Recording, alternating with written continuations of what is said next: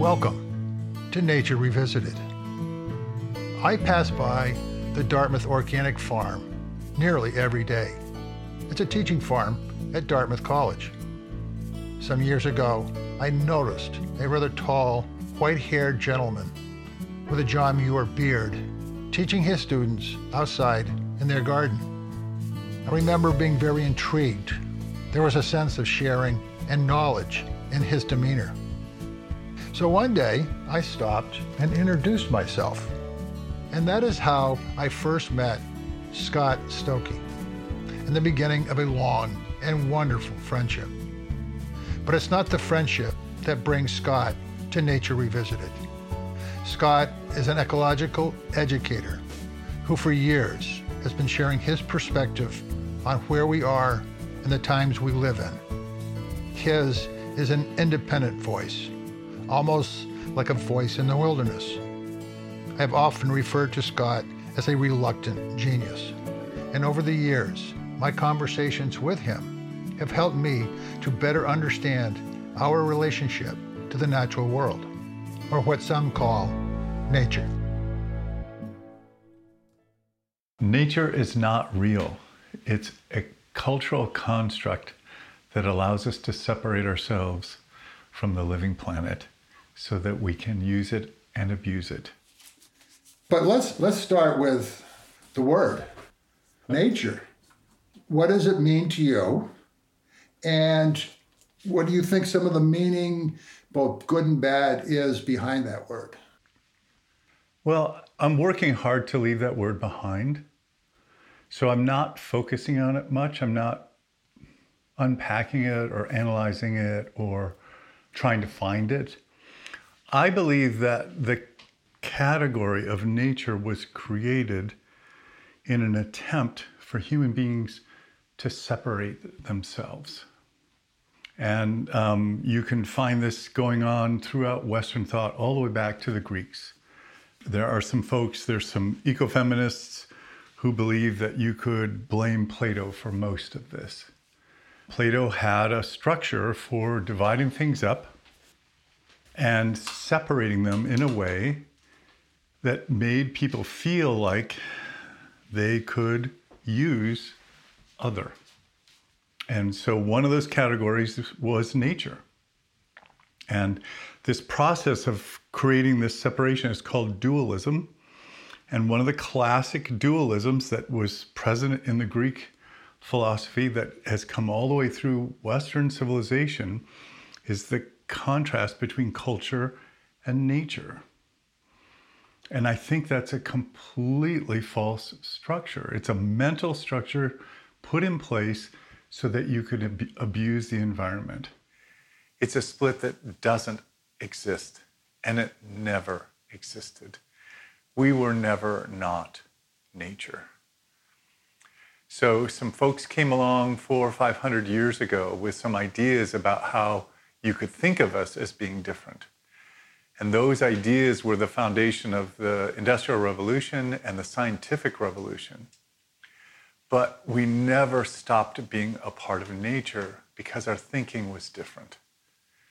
So that split is an intellectual technique to help us do a lot of really interesting things we couldn't have done without it.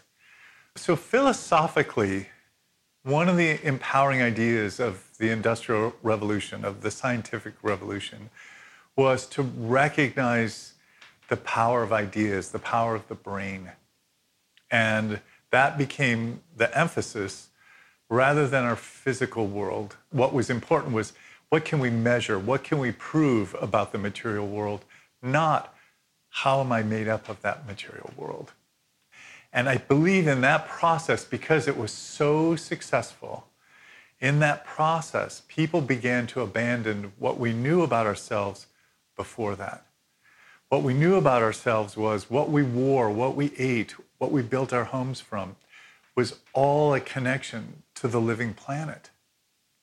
And when we shifted into this emphasis about our ideas rather than our material world, we began to lose the ability to understand that connection, that physical, direct connection. And a lot of people think that because we were able to shift into our minds, we were also able to start ignoring the harm and the damage that we were doing. And we are now beginning to pay a really big price for the limitations of that movement. It's not that it was a lie or inaccurate, but what it did is it encouraged us to not see ourselves as part of the living, breathing planet. I think what we need to do is understand that formatting of our relationship is a failed formatting. And what we need to find is what's a healthier way to frame who we are and how we relate to other. And other is everybody. It's the woman in the grocery store, and it's the bald eagle, and it is the living soil under your feet. Those are all others.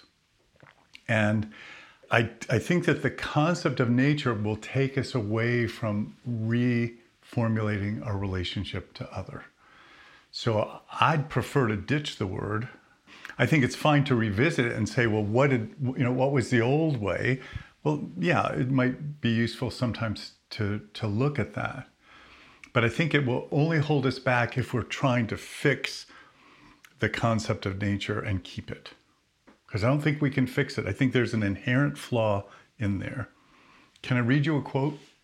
"The major problems in the world are the result of the differences between how nature works and the way people think." That's Gregory Bateson. Gregory was a social scientist, a thought leader in the ecological movement. What it points out is that we have some flawed thinking going on here. There's nothing wrong with human beings, and there's nothing wrong with the planet. But the problems we're dealing with now have to do with how we create our thought process. And I think the word nature is a part of the problem, not a part of the solution. So I can't find enough usefulness in the term that I think we're much better off walking away from it. So can you talk a little bit about other cultures? In the sense is that there are other cultures that don't have the word nature. Right. I agree. People think that humanity started with tillage agriculture, and it didn't. So I'm not going to answer your question, but I am going to point out that as a species, we've been around for at least 200,000 years. Western civilization has been around for 10,000 years. So what that suggests is that for 190,000 years, we were co-evolving with the living planet. So almost all of humanity never had the word nature. Now, within that process, there's all of these very different groups that had all of these very unique relationships with the unique places they were in. And no, I can't speak to that. I actually think it would be inappropriate for me because it's something I know nothing about. What we do know is when we look back at the quality of their environment in the places they've lived for decades, centuries, millennia, it doesn't look degraded. That part is clear. The values, the cultural norms, the life processes that each of those groups used, I think we all need to study them, but I haven't studied them, so I don't really know. You talked earlier about how you would like to just kind of do away with this word that we use called nature. But talk a little bit about how you think it's really important to not use that word, to do away with it, and how you see it actually doing good in the future. Well, once again, I think the word is the product of this false separation. It somehow creates a category that makes us think that we actually don't need a living, healthy planet. My focus is on honoring, respecting, and enhancing our connection to this web of life. So nature suggests that we can set aside that relationship, that we can say, oh, I'm going to go do nature this weekend and then I'm going to come back home. Well, we're sitting here, every once in a while, we're all taking a breath of air. we're all inhaling oxygen. Where did that oxygen come from? Oh, if there wasn't life on this planet, there'd be very little oxygen here. So who's responsible for that? Well, the oxygen comes from the plant world. Oh, so I guess I'm connected to a whole different kingdom. So I didn't separate from nature. I might have stepped inside, but I didn't disconnect from that web of life. So nature has been used to suggest that we can disconnect. So none of us are going to go very long without breathing. We could go a little bit longer without drinking water, but how did that water get here? Well, the water gets here through the processes of the living planet. So we think nature is separate or distant, or we're able to disconnect from it, but there's running water at the sink. And then within hours, our stomach starts to rumble and we need some food. Well, we're a little bit confused right now, as Gregory Bateson pointed out. A lot of people unconsciously think that food comes from the grocery store. And we can choose to go to the store or not, but I don't have to worry about that store because it's always full of food. Well, the point is that that stocked refrigerator is the direct link to the living planet. So when you say you're taking a break from nature, you're only using language that suggests that that's possible, but in reality, it's impossible. And to be alive means to be in the web of life. So it's the historical use of the word nature that I have trouble with. There's a sub-meaning of that word, the nature of that tree or the nature of that animal. I don't have trouble with that use of the word. But what I struggle with is when it contributes to this duality and separation of humanity and all the other living aspects of this amazing planet. One of the things I want to be clear about is that rather than attacking those structures that we know are flawed, I'd much rather we spend, starting in this moment, that we spend our energy and our creativity on connecting to a better formulation of our existence. What's a better way for us to think about who we are and how we're to behave? And so I don't know that we have to beat up the word nature. I think we can just move on to some healthier things. What are some of those things you'd like to move on to? Well, that's part of that is that whole bigger category of ecological literacy. So Western civilization's been working on these concepts for about 10,000 years. The human organism has been connected to the planet for about 200,000 years. Some people say as a hominid, it's closer to 2 million years. And I'm not going to fiddle with those numbers right now, but the fact is that life's been going on and doing quite well. Human life has been doing quite well for a long time without that failed construct. What I would suggest is if we really zoom out, life itself has been tinkering on this planet for billions of years. And there is a treasure trove of knowledge and wisdom that we can now access because of our science. We can understand the tinkering and the successes and the failures that have brought us to this moment in time.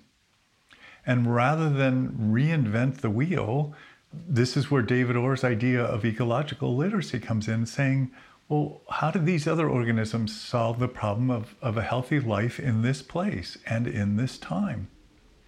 And so ecological literacy is where I think, rather than fixing the concept of nature, I think we just need to get on with the exploration and understanding of how does life work here?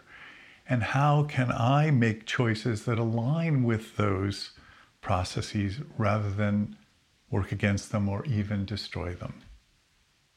So do you think what you're doing in the schools, the EFS, has much to do with this conversation?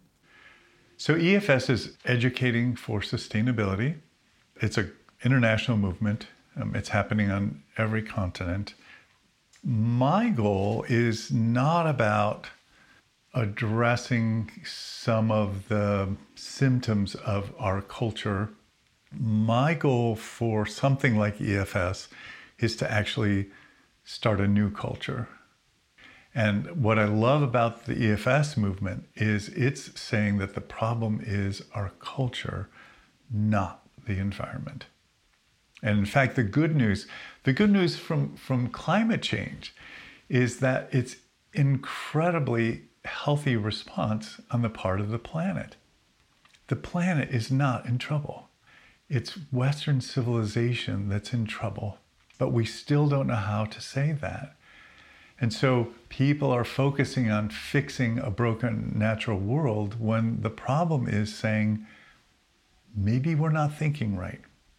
Maybe we haven't framed our relationship to each other and the planet in the appropriate way. And what I'm drawn to in the EFS movement is that some of those folks have begun to address the change of our culture, not the change of nature. So my focus is to help people understand that we're not fully educating our young people for us to succeed in a relationship with the planet. Mostly what they're getting right now is learning how to dominate, control, or use up the planet. And that's why environmental education hasn't been able to overcome those shortcomings.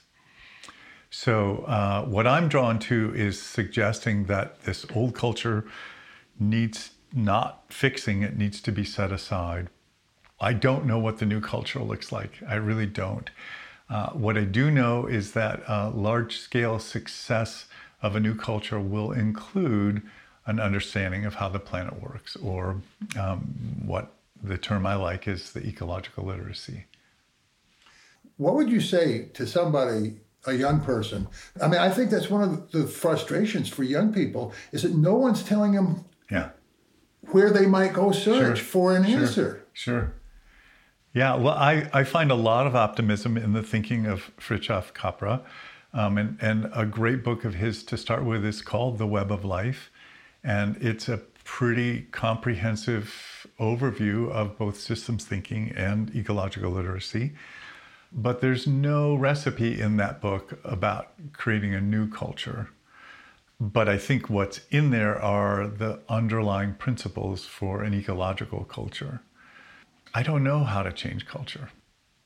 What I do think about are the things that are primary to the existing culture. And some of those things are things like growth and wealth.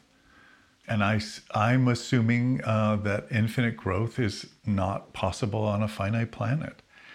So I think a new cultural focus will have to include a focus on health and limits. And so I think for any young person going forward, I think there's all kinds of work that needs to be done, but I would suggest they look for opportunities that would include the opportunity to focus on health and on working within limits. Oddly enough, I've never been more optimistic in my life than I am right now. And I believe that the optimism comes from the fact only until recently have I even begun to understand what the problem really was.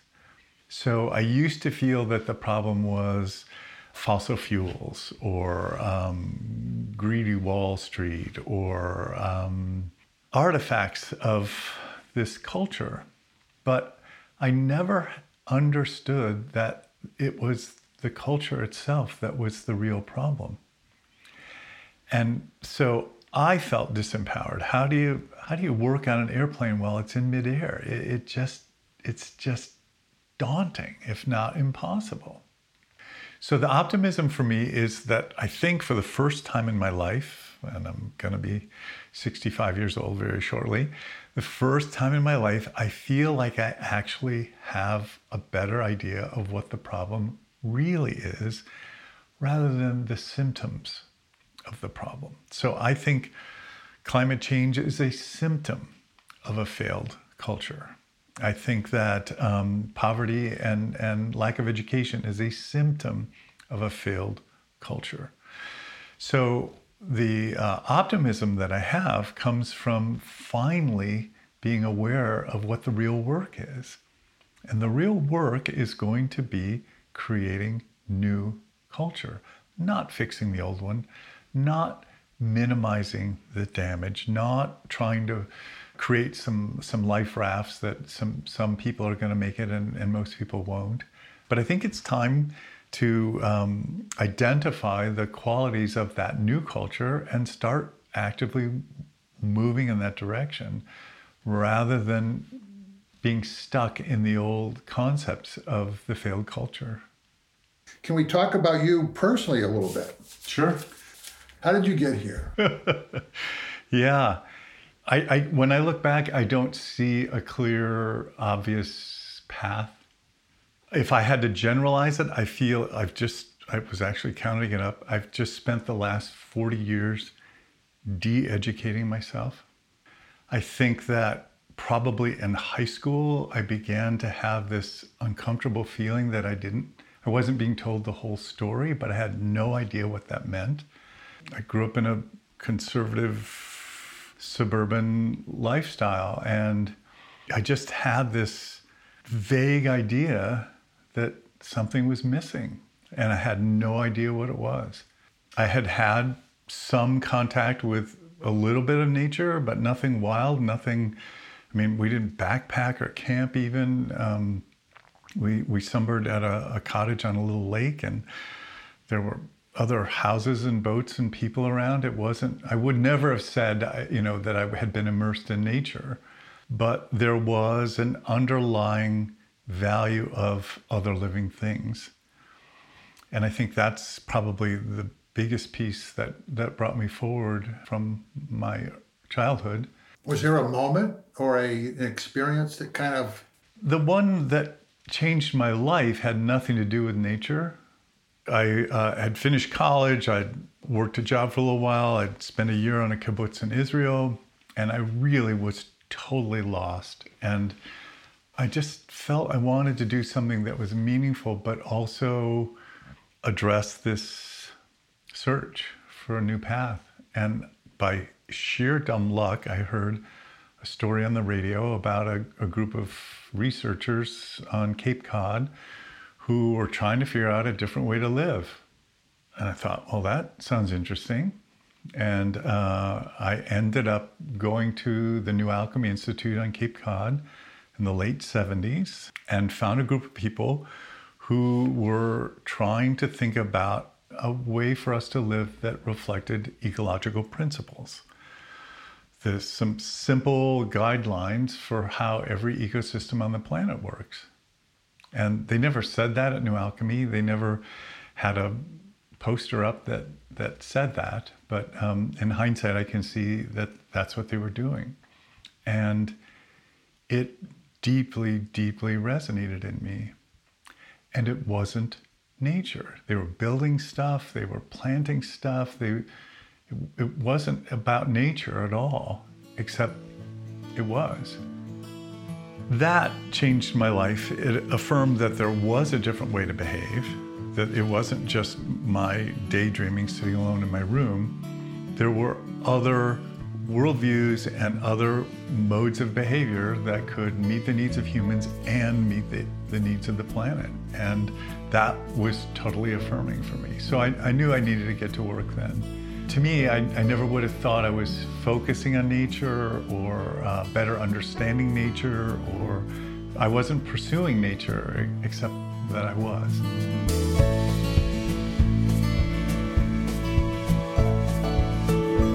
I hope you enjoyed this episode of Nature Revisited.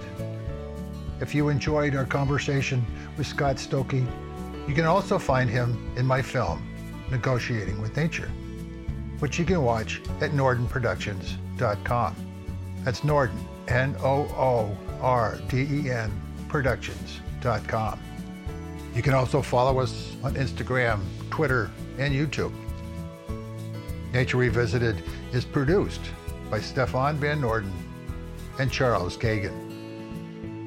I hope you will join us for our next edition of Nature Revisited. And in the meantime, remember, We are nature.